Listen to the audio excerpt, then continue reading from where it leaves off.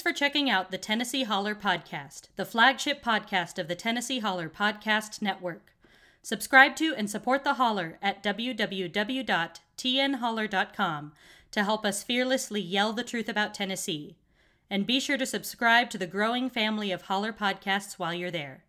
You can also follow the Holler on Facebook, Instagram, and Twitter at the TN Holler. Tennessee, Tennessee, Tennessee, Tennessee, Tennessee, Tennessee, Tennessee, Tennessee. Lord, I've really been real stressed. All right. Hi, everybody.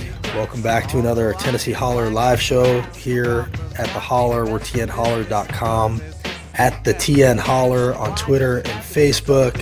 We're also all of these other hollers throughout the state. The Borough Holler, Murfreesboro, Memphis, Chattanooga, Knoxville, Cookeville, Harrogate, Tri-Cities, and we even have one in West Virginia, spreading like wildfire because of your support.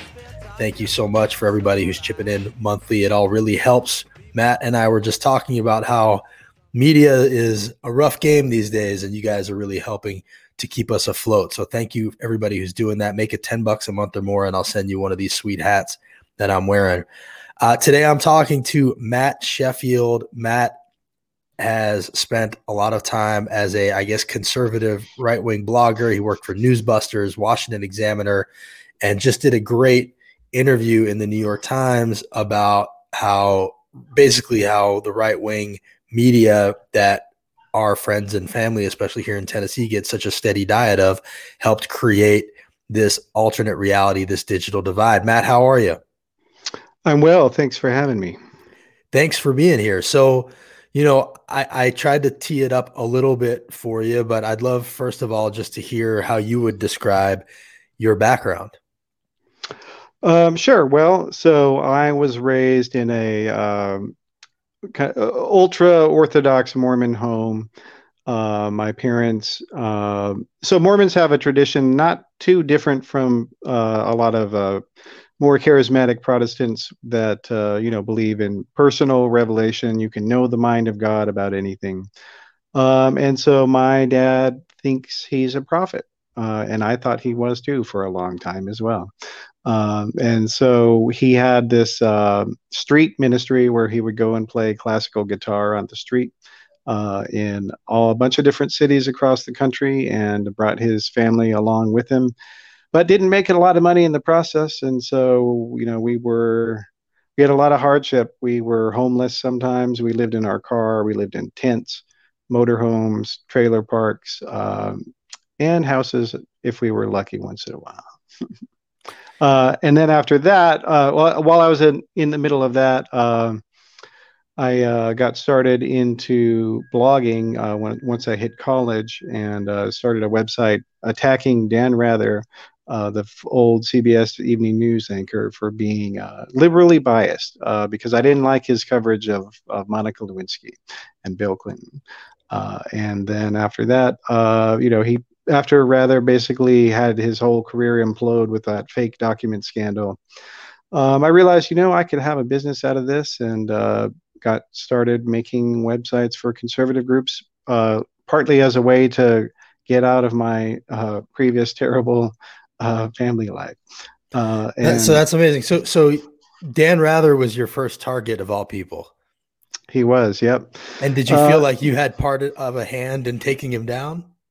Well, the Pew Research Center did a study, and they said that I did. So I'll trust their word for it. So like our site, which was called ratherbiased.com, it was basically, we brought together everything Dan Rather had ever said on particular political issues, and showed that he was, a pretty regular liberal Democrat, and despite his denials. And I still, that was all factual. Everything I had on that site was true.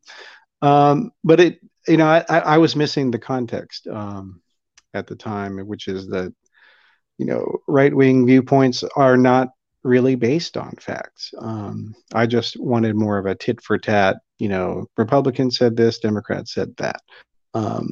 And that's not what journalism is supposed to be. I learned later. Well, let's talk about that for a second. So you're essentially saying that any skew in any direction was not the role of the journalist in your mind, no matter where the truth actually skewed. And you sort of came to realize that maybe the truth was leaning more to one side than the other. Is that what you're saying? Yeah, but I mean, mostly, I remember I was very irked during the Bush years when Stephen Colbert would often say, reality has a liberal bias, a well-known liberal bias, he said. And, it irritated me because I heard other people who were media critics, journalism professors that were, saying that, Republicans just don't know what they're talking about. And it pissed me off when they would say that. But I realized they were right. And it's a long story, so I don't know how much you want me to get into. No, I do want to get into it, but I sort of want to walk through your journey in its entirety and talk about it along the way. What was the next thing you did after taking down Dan Rather? Sure. Well, so one of my brothers and we had started that site. And then we decided, we're tired of being in this ministry, so we're going to move out, and we got to find some way to do that. So we ended up going with the Media Research Center, and I came up with the idea for Newsbusters, launched that. So I'm a writer and a coder as well. So I'd coded that site and wrote for it, and hired a lot of the writers. And what was it exactly? I mean, I remember seeing it a lot, and it was basically like a rapid response social media / blog that is that Right Wing? Is that basically what it was? Yeah, but dedicated to attacking the media as liberally biased and unfair. And so that was. So we focused not just on CBS, but we focused on all of the press. And so I, launched that. It had millions of readers every month, and launched one of the very first video shows. We launched a video comedy show, sort of like a Weekend Update kind of thing, but with a conservative slant. We launched that in, I think it was 2008, I think. No, 2007. And then after that, I went on to be the first online managing editor for the Washington Examiner. So I oversaw the team that created that first version of that website, and hired a bunch of the people who are there, helped recruit Michael Barone and Byron York for that, and they're still there to this day.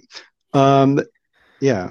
So at what point did the dam start to crack, and did you start to feel like you might not be contributing to society in a way that you wanted to be?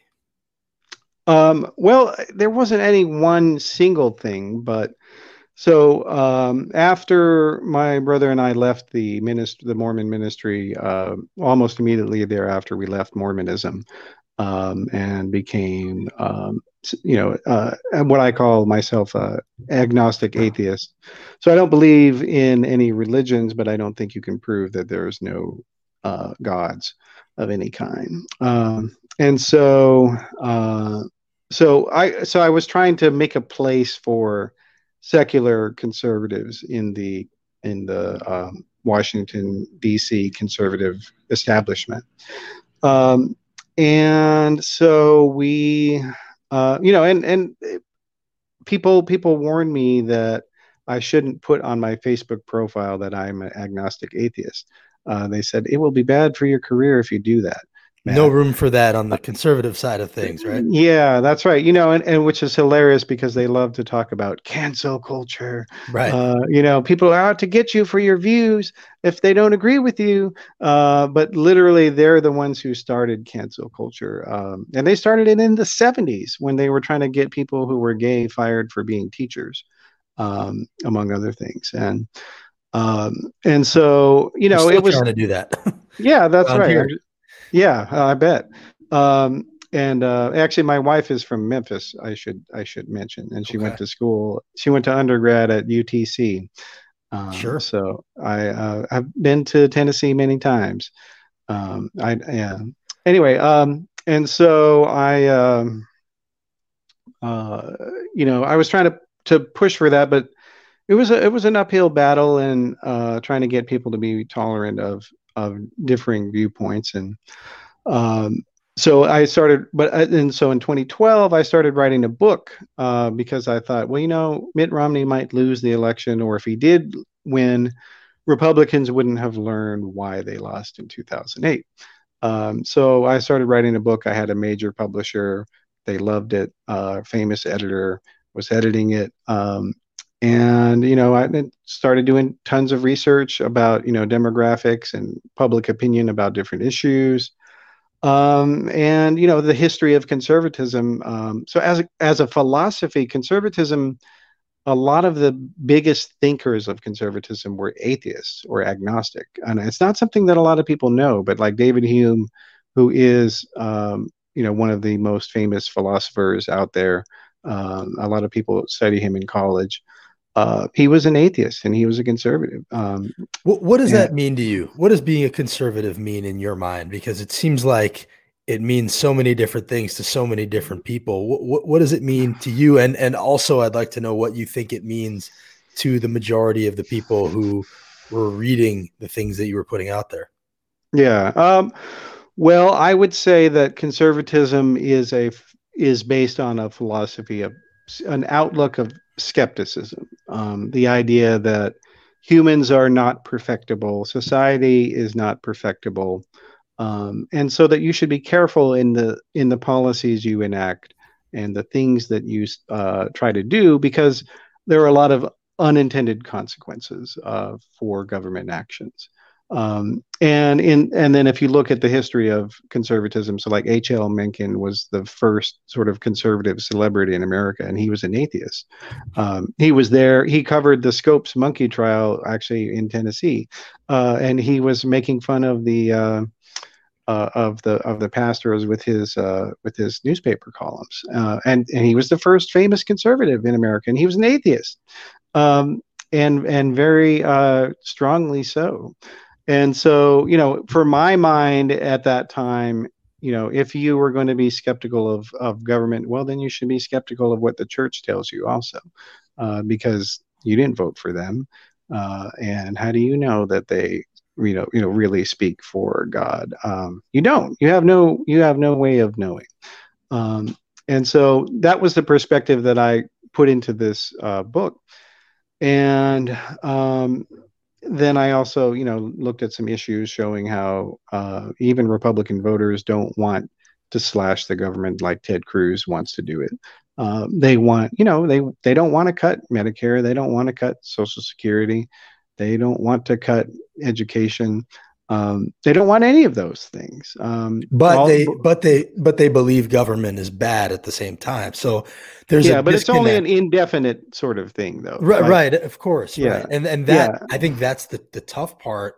See, I sort of feel like you hold the keys to a lot of questions that people have, that are trying to grapple with how to cut through the noise. I mean, we all have family members, friends who are Trump voters who, are totally fine with the attack on democracy that just happened, who are complicit, in a lot of our eyes, but we don't know how to communicate with them, because there's been this drumbeat of right-wing media in their minds for decades. How on the same page is that drumbeat? Like it seems like there's this really coordinated effort. Like there's this mind meld going on the conservative side of the aisle, where there's messaging handed out and here's what we're going to talk about. How coordinated is it? Or is it just everybody kind of knows what to say and what not to say? I mean, it's a combination of both. I mean, the reality is they just repeat whatever Trump says. So it's kind of easy. Just follow the dude on Twitter, and you'll know what to say. But it wasn't like that before him, right? I mean, when you were over there, it wasn't like that, was it? No. And this goes to the sort of the different concept of media that conservatives have. And so So like, your average conservative pundit on TV, they're not there they don't see what they do as providing analysis or context for the news. What they see is they're there to defend the right wing no matter what. And if somebody says something bad about a Republican, well, then it's a lie. Even if it's true, it's a lie, and they're going to oppose it. And to a large degree, the mainstream press, particularly TV debate shows, that are inviting these people on the air, and these people have nothing to say, like Hugh Hewitt. I mean, that guy is so far up the ass of Mitch McConnell, he can't see the sun. Right. And so. Like this, the guy's never had an original thought in his life, and almost all of them, that's the case. They don't, like Ben Shapiro, he doesn't know anything. He's a Nashville guy now, by the way. He's a local. Yeah. You guys are going to have to fumigate the place. I'm glad he's leaving LA, which is where I normally live. Yeah. And so basically they don't know what they're talking about, but they're very strident, and they're very good at appealing to feelings. Here's what the paradox is that Republicans don't care about their voters and don't help them. And so you've got so many parts of the country that have, fallen into economic hard times. And then Trump came along and used the Republican failure as a justification to vote for him, even though it was the Republicans who did the policies that his voters are upset about. But most people don't think about the longer term ideological trends or the policy trends. They don't. They have their jobs to do. They have their kids to take care of, or their parents or grandparents. They don't have, and I mean, God, you watch TV news, you're not going to learn anything about what's actually going on. You're just going to have a bunch of the same old people, talk about the same old things. So how, okay, let's say in Tennessee, we deal with this in a very serious way. It's really, I ran for Congress in a district that was very conservative, 19 counties, 17 of them were like extremely cherry red. It was Marsha Blackburn's old district. And, when I would introduce myself to people and say I was a Democrat, it was, handing the card back. I'm a baby killer pervert, if you were to give, and you may even do this, if you were to talk to leadership on the Democratic side or progressives, like, is there a way to counteract this messaging? Is there a way to break through the clutter and the noise? Or is this just the reality of the situation and they're never coming back and we got to try to find new people? Well, it's definitely a very tricky question. So I think there's plenty of people that there's nothing you can say to them that would persuade them in any way. But there are other people. So like if you, as I was saying, you look at polls of Republican voters, they don't want the policy agenda of Mitch McConnell or Paul Ryan. That's not what they want. And so I think that if Democrats were to force Republicans to put forward bills, actual legislation, and they really didn't do it very much. So I mean, just as an example, we're at this stage now where Trump's a lame duck president, and we still don't have that third round of coronavirus stimulus. And the Democrats passed a bill about it in March, but they weren't pounding the table on it to get that through. And now the most of the money from the second one is run out. And you've got restaurants having to close down and people losing their jobs. And this is the Republicans' fault because they refused to pass anything. But it's also the Democrats' fault because they didn't force them to account for what they were doing, or rather not. Right. They're not as good. They're simply not as good at hanging the problems around the necks of Republicans as Republicans are about doing it to them. Republicans are really good at defining Democrats, and Democrats aren't as good about playing offense or don't seem to really even want to. And, right. So in your estimation, I saw you had a tweet that was about how conservatives love to complain that everybody is against them. And you used to also, until you considered maybe having problems with everybody else isn't your fault. So is that what you found, that they felt like everybody was against them, that there was this victimization attitude going on over there, even when you were a part of it?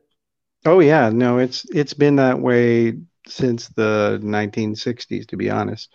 So yeah, the basis of Republican and conservative voting patterns, it almost all boils down to people who are Christian who feel like Democrats hate Christians.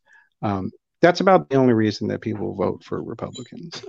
And Trump has been able to add an extra dollop of grievance on top to that. So they like him more. But like, if you look at the polls of Republican voters, they ask Republican voters, what do you think of Kevin McCarthy? What do you think of Mitch McConnell? What do you think of Paul Ryan?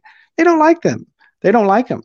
And so they, but the Democrats have done such a terrible job at showing people that Republicans are crazy and dumb. They just expect people to figure it out for themselves. Like the Hillary Clinton 2016 campaign eventually devolved into, I can't believe I'm running against this guy. Can you? And vote for me. I'm a woman. Like that was what her pitch degraded to.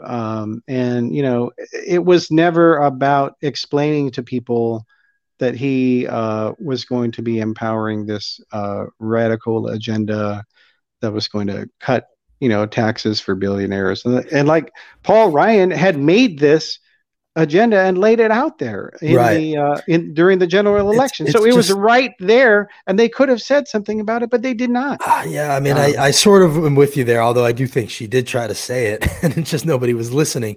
But I think what you're hitting on is a really important point, which is the role that religion plays in this. I think you said almost all right-wing support in the United States comes from a view that Christians are under attack by secular liberals. It's so important and little understood. Logic doesn't matter. Fact-checking doesn't matter. What matters is if I can use this information to show liberals are evil. That seems accurate to me. And in Tennessee, we're the highest percentage of evangelicals in the entire country. It's a big part of why Tennessee isn't Georgia. And I am somebody who believes, even though I was raised Jewish, that Democrats need to do a better job of speaking to people of faith, of talking to the 75% of this country that is Christian, and not being afraid to have that conversation, because what ends up happening is they get painted, like you're saying, as, secular liberals who are anti-God. Do you feel like that is something that should be more of a focus, is speaking the language of faith, even as a conservative atheist like yourself, or a formerly conservative atheist, right? Formerly conservative, current atheist. My perspective is that, I don't believe in religion, but I don't think it's bad necessarily. It's no different than, eating too much pie, or, eating too many steaks. You got to have things in moderation. And so, but I think that, the progressive or centrist Christian voice is very critical to be elevated by Democrats and in progressive media, because, Republicans have managed to, take over the brand of Christianity in this country, and, claim that, Jesus tells you to vote for a tax cut. I mean, Jesus has nothing to do with a tax cut. The only thing Jesus said about taxes was that you should pay them. So I guess Donald Trump's in trouble for that. But no, and so like so much of the Bible has nothing to do with right-wing agenda items. And so, but I think to a large extent, the national Democratic elites, some of them are quite religious themselves. Like Nancy Pelosi goes to mass, and Joe Biden goes to church every week. So it's not that they themselves are, secular, godless liberals. It's that they feel uncomfortable trying to subject other people to their own religious viewpoints, and they think that that's disrespectful. And so, and there's something to that discomfort, because like when I would go to ostensibly, political, I would like a number of times I would go to conservative political events, and they were only about, political discussion or some party meeting or whatever, and they would open up with a prayer to Jesus, like that had nothing to do with anything. And so, but they've done a really good job of tying those things together, and that has been sort of the last 40-year project, is to co-opt Christianity and make it, tied to the Republican Party, which, it couldn't be further from the truth. I agree with you. Who are some of the voices that you were around when you were doing this? I just feel like you have this look behind the curtain. Ben Shapiro, tell me, what are your feelings about him? Oh, well, I don't know him personally. You don't know him personally? Who did you come across when you were over there? Well, personally, I mean, I'm not really gonna get into specific people necessarily. I'm just wondering, like, who were the voices? No, I'll tell you a story of that is kind of emblematic of my experience. So one day I was at the Examiner, and so one of the things I do as a journalist is I go and read obscure internet forums as a way of news gathering. And, because that's, especially if you're looking for some, local angle or whatever, like you can't beat those type of places. And so I found some discussion among people. They were, this was when Obama was the president, doing his Cash for Clunkers environmental program and stimulus thing. That they were saying that their friend, who was a car dealer, who was a Republican, couldn't get any. They wouldn't do a deal with him. And then somebody else said the same thing. And so I thought, oh wow, that would be interesting if that was true. We could prove that Obama was discriminating against Republican car dealers. But I didn't have time to look into it, so I passed it off to one of my colleagues, and I said, this would be a great story if we can confirm it, but I don't have time right now. So, if you want it, you can look into it, and it's yours to have. Well, within about 15 minutes, he had published a story and had not even bothered to fact check it or look around. He just used that initial material I gave him. And then it ended up on the Drudge Report, and it was getting, tens of thousands of hits. And then somebody contacted us and said that story was wrong. And so he had to issue this embarrassing correction. Drudge took the link off. Even a correction. Yeah. And so it was just a total embarrassment. But the guy was he was unfazed from the experience, and he went and did similar things like that, even after that experience. And I said to him, well, why didn't you fact check it? And he said, well, Matthew, Obama is trying to destroy this country. And that was his answer.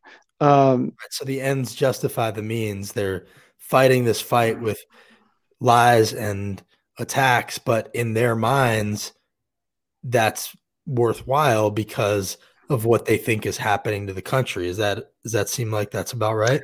Yeah, although it doesn't even get to the point of whether it's a truth or a lie. If it's damaging to Democrats, then we'll talk about it.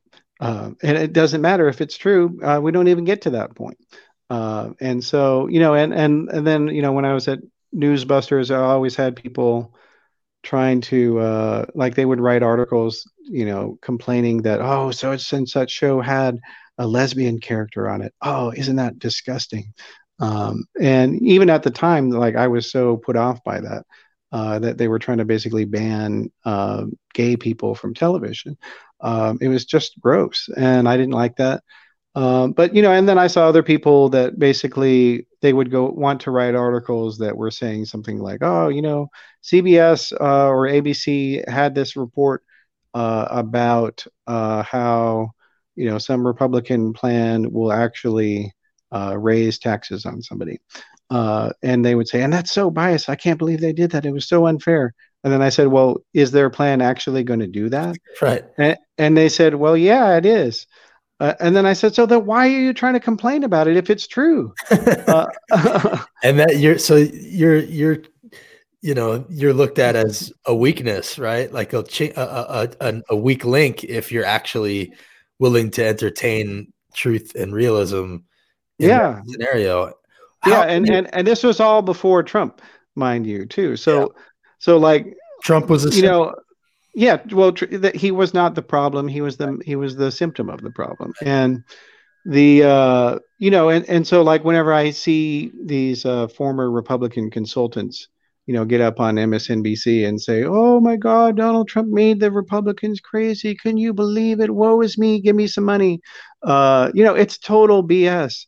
They're the ones who made Donald Trump, not the average Republican voter. They are the ones who did it by injecting Christian identity politics into the political discourse and lying to people about problems that Republicans caused. Like right now, you've got that movie Netflix just released, Hillbilly Elegy. I mean, that book is basically, I haven't seen the movie, but I mean, the book is basically, the moral of the story of that book is, if you're poor, it's because you're lazy and you're worthless. So get off your ass, you scumbag. That's basically that's the conservative idea about how to deal with poverty. It's extraordinarily uncompassionate, and it has nothing to say to people who are living, somewhere in some small Appalachian town where the mines shut down. Like literally the only thing they tell them is, well, you should move. But why should, that's such an unconservative thing to say, that people should have to leave their ancestral home just because, well, we got nothing for you, so get out of here. What role do you think race played in all of it? Or white supremacy, I guess, is more to the point. In which things specifically? In conservative right-wing media sphere, is it an undercurrent? Is it explicit? Well, it's kind of a double track thing. So most of them, the ones that I dealt with, I never saw them being racist, almost none of them. But at the same time, it just may have been that they were more careful, the ones who were racist, because people who I personally knew were also having sort of moonlighting for racist groups and whatnot, and they were doing this while I knew them, some of them, and it was shocking to find out, and one of them got exposed and he got fired from his job for that. So overall, I would say that it's not racist, but what it is racially indifferent. And indifferent to, not willing to consider questions of racism and whether they exist or not. And then also there's a strong undercurrent. Well, they're not even an undercurrent. In American conservatism, it's more of a moralism than a political philosophy. And so, going back to the idea that if you're poor, well, then it's because you're a lazy bum. And that's their approach to poverty. And that's, and which often, as it manifests through racial inequality, economic inequality. And so people sometimes see that and they think it's a racial resentment, but it actually is a hatred for poor people. And so, like, for instance, this guy who's one of the top editors of National Review, he wrote this scathing article talking about how poor Southern people who were voting for Trump, because that was who was voting for him in the beginning, and that's who put him over the top, was rural Southerners. This guy wrote an article saying how dumb they were and how they were just useless. And these were all, white Republicans that he was saying that about. And so in essence, 2016 was a moment where right-wing elites began talking about poor white people the way that they talk about poor black people. And so a lot of it is very class-oriented and, bogus, Ayn Rand morality bullshit. Right. And Paul Ryan, exactly. And then, but at the same time, there has always been this undercurrent of racial resentment and, kind of so the Christian nationalism is the stuff on the top, and it's the stuff that everybody sees, and that's what they emphasize the most. And that manifests, not just the idea of Christian supremacy, but also, antagonism toward Muslims. But then at the same time, there is that undercurrent that is believed by, who knows, I guess it's about 5% of Americans roughly have white nationalist viewpoints, according to the research that I've seen, which is still millions of people, let's be clear. But they didn't have any access to power in the past Republican administrations. But what we've had with Republicans over the past 50, 60 years is they get power. The way you get elected as a Republican is to say, I am the true conservative. That incumbent, he is a rhino, a Republican in name only. He's a sellout. I'm the real conservative. I'm further to the right than him. And they've been doing this for 50, 60 years. And what's happening is that they're becoming more and more radicalized and more extreme. And so, whereas before Ted Cruz was considered, this, like when he shut down the government, he was considered this wild, insane dude who was trying to destroy America, and everybody was rightfully scared of him. But then Donald Trump came along and he said, Ted Cruz is not the real conservative. I am. Right. And then once he was able to gain popularity, he brought in Alex Jones with him, and he brought the, Pepe Frog people, and so they were the new avant-garde, and the new, and what's happening, unfortunately, is that they have no means of stopping this cycle. Well, that was what I was going to ask you. First of all, are you surprised at how far it has gone to the right, or is this inevitable? And then also, how does it stop? Is it when they go so far that they leave enough people behind that they can't win elections anymore? Is that what stops it? Or is it something like breaking democracy, which seems to have almost happened? It meaning it doesn't stop. It actually it takes us to essentially authoritarianism, power at all costs. Well, it's hard to say. I do think, unfortunately, that the radicalism that we're seeing, and the hatred of fellow Americans and Christian militias are springing up. I think we're going to see a lot more radical Christian terrorism in this country. I do. And I wish that weren't the case, but I think it's going to be, and it's already happening. The last few years of the Trump administration, every year the violent incidents have gone up. And it's related to this cycle of perpetual radicalization that Republicans. So, and the reason that Republicans do this stuff, and I should say also that the reason they do this stuff isn't just so that they can get elected. It's that they can win the primary. It's also that, their policies are unpopular. Nobody wants their policies. Right. Even Republicans don't want them. And so, what they want you to talk about instead of their policy ideas is, oh, look, there's an interracial couple. Oh, look, there's, some gay men. Oh, look, there's a Muslim. That's what they want you to focus on. And it's a distraction. And remember in 2018, Trump was, talking every day about the migrant caravans. We're going to come and stampede America and give us all AIDS and whatever else. Yeah. And so that's what, and then he shifted from that to, the deep state is going to get you. They're under your bed. And so Antifa. Yeah, Antifa. Oh yeah, yeah. And so they have to ramp up the rhetoric increasingly extreme and awful in order to distract from their policies that no one wants. Right. And so it's made things much more radical.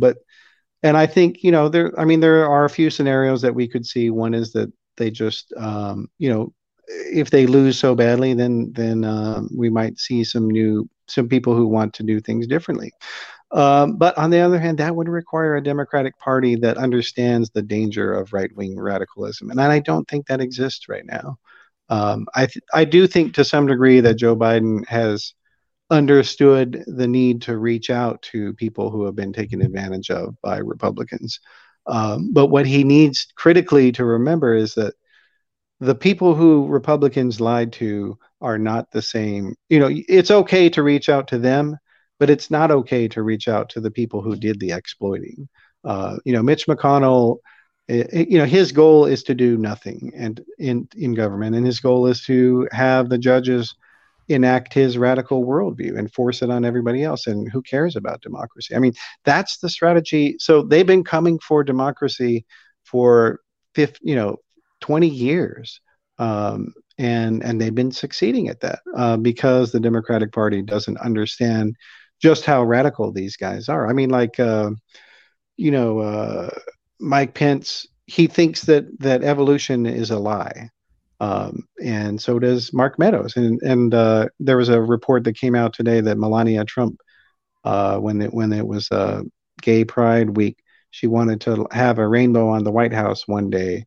And that was Mark Meadows, the chief of staff, put the kibosh on that. He wouldn't allow that. And so, like these, and the Republican elite is dominated by people like Tony Perkins, who of the Family Research Council. They want homosexuality to be an imprisonable offense.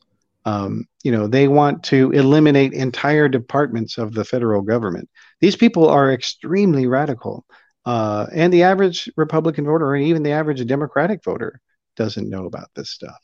And so, that's going to be a challenge, is to get the mainstream press to focus more on right-wing radicalism and disinformation. I mean, Facebook is the biggest protector of white nationalists. They promote them all the time. They, and they've said, there was a report that came out yesterday in the Times that said that Facebook engineers, they developed some ways to limit disinformation, but it was disproportionately impacting conservative outlets. And of course, we know the reason that it was disproportionately impacting them. It's because they're liars. Right. But Mark Zuckerberg is so, so he was afraid that Republicans would whine about it. And then also he was afraid that, because the other thing they found was that if they put these sort of controls to de-emphasize more radical content, people were spending less time on Facebook. And of course, Mark Zuckerberg can't have that. Can't have that. You have to spend your whole meanwhile, day on Facebook. Facebook. I know that that's true, but at the same time, the top 10 Facebook posts every day are, Fox News, Dan Bongino, Ben Shapiro, Daily Wire. Conservatives are not getting silenced. That's a total bullshit. Yeah, no, it's a total lie. And that's the thing. I mean, their entire, political marketing is about, we're the victims. We're the real victims. Right. You people who live in poverty and don't have running water, well, you're not really the victim. We are, because I can't call Obama a shithead on Facebook. I'm the victim. And Trump's the real victim because he can't lie and say that he won the election. He's the victim. You need to feel sorry for him, even though he had his whole life handed to him by his father and never worked a day, an honest job. That's the thing, you don't hear Democrats. I mean, Donald Trump is about as far removed from a hardworking man who does his job and puts his head down and takes care of his family. Donald Trump is none of that. He is a constant whiner. He whines. He does nothing but whine all day. He's a crybaby. He's a loser. He's a liar.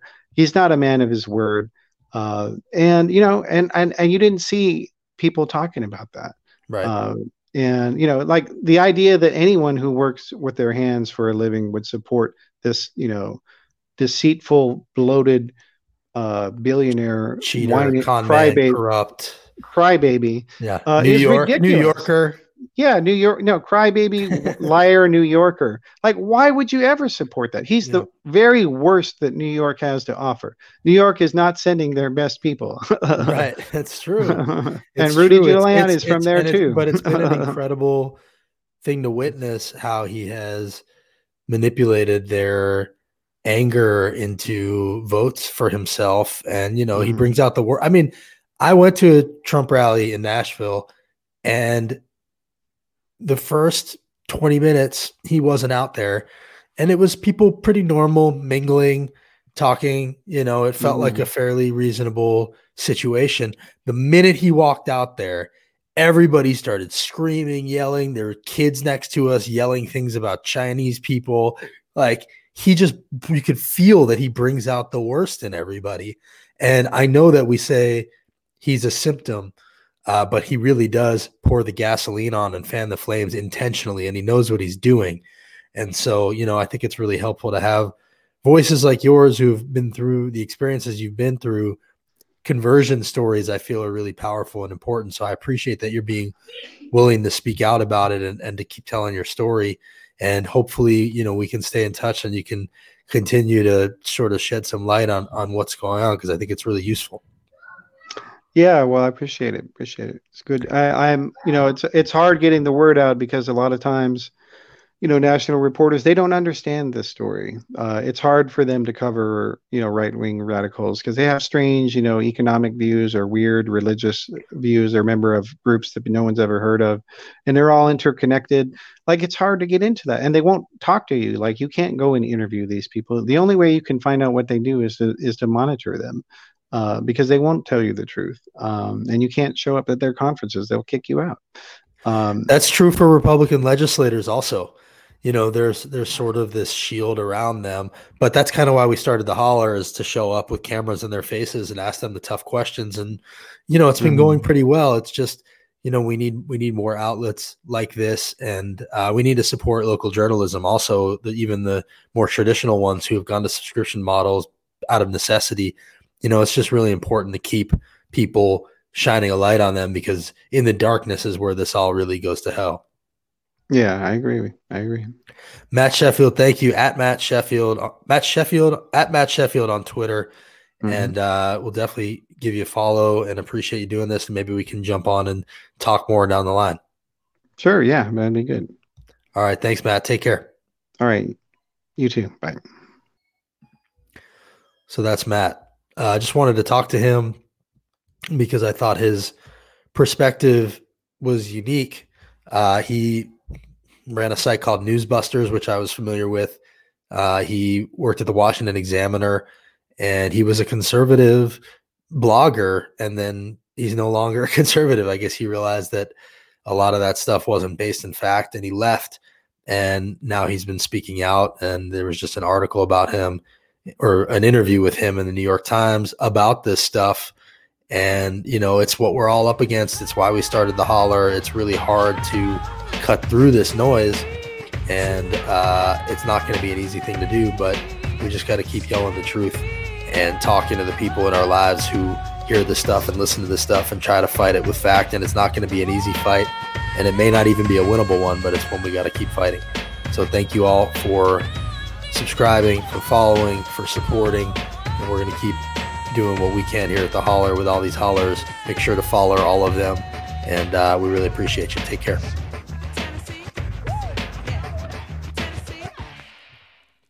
Tennessee.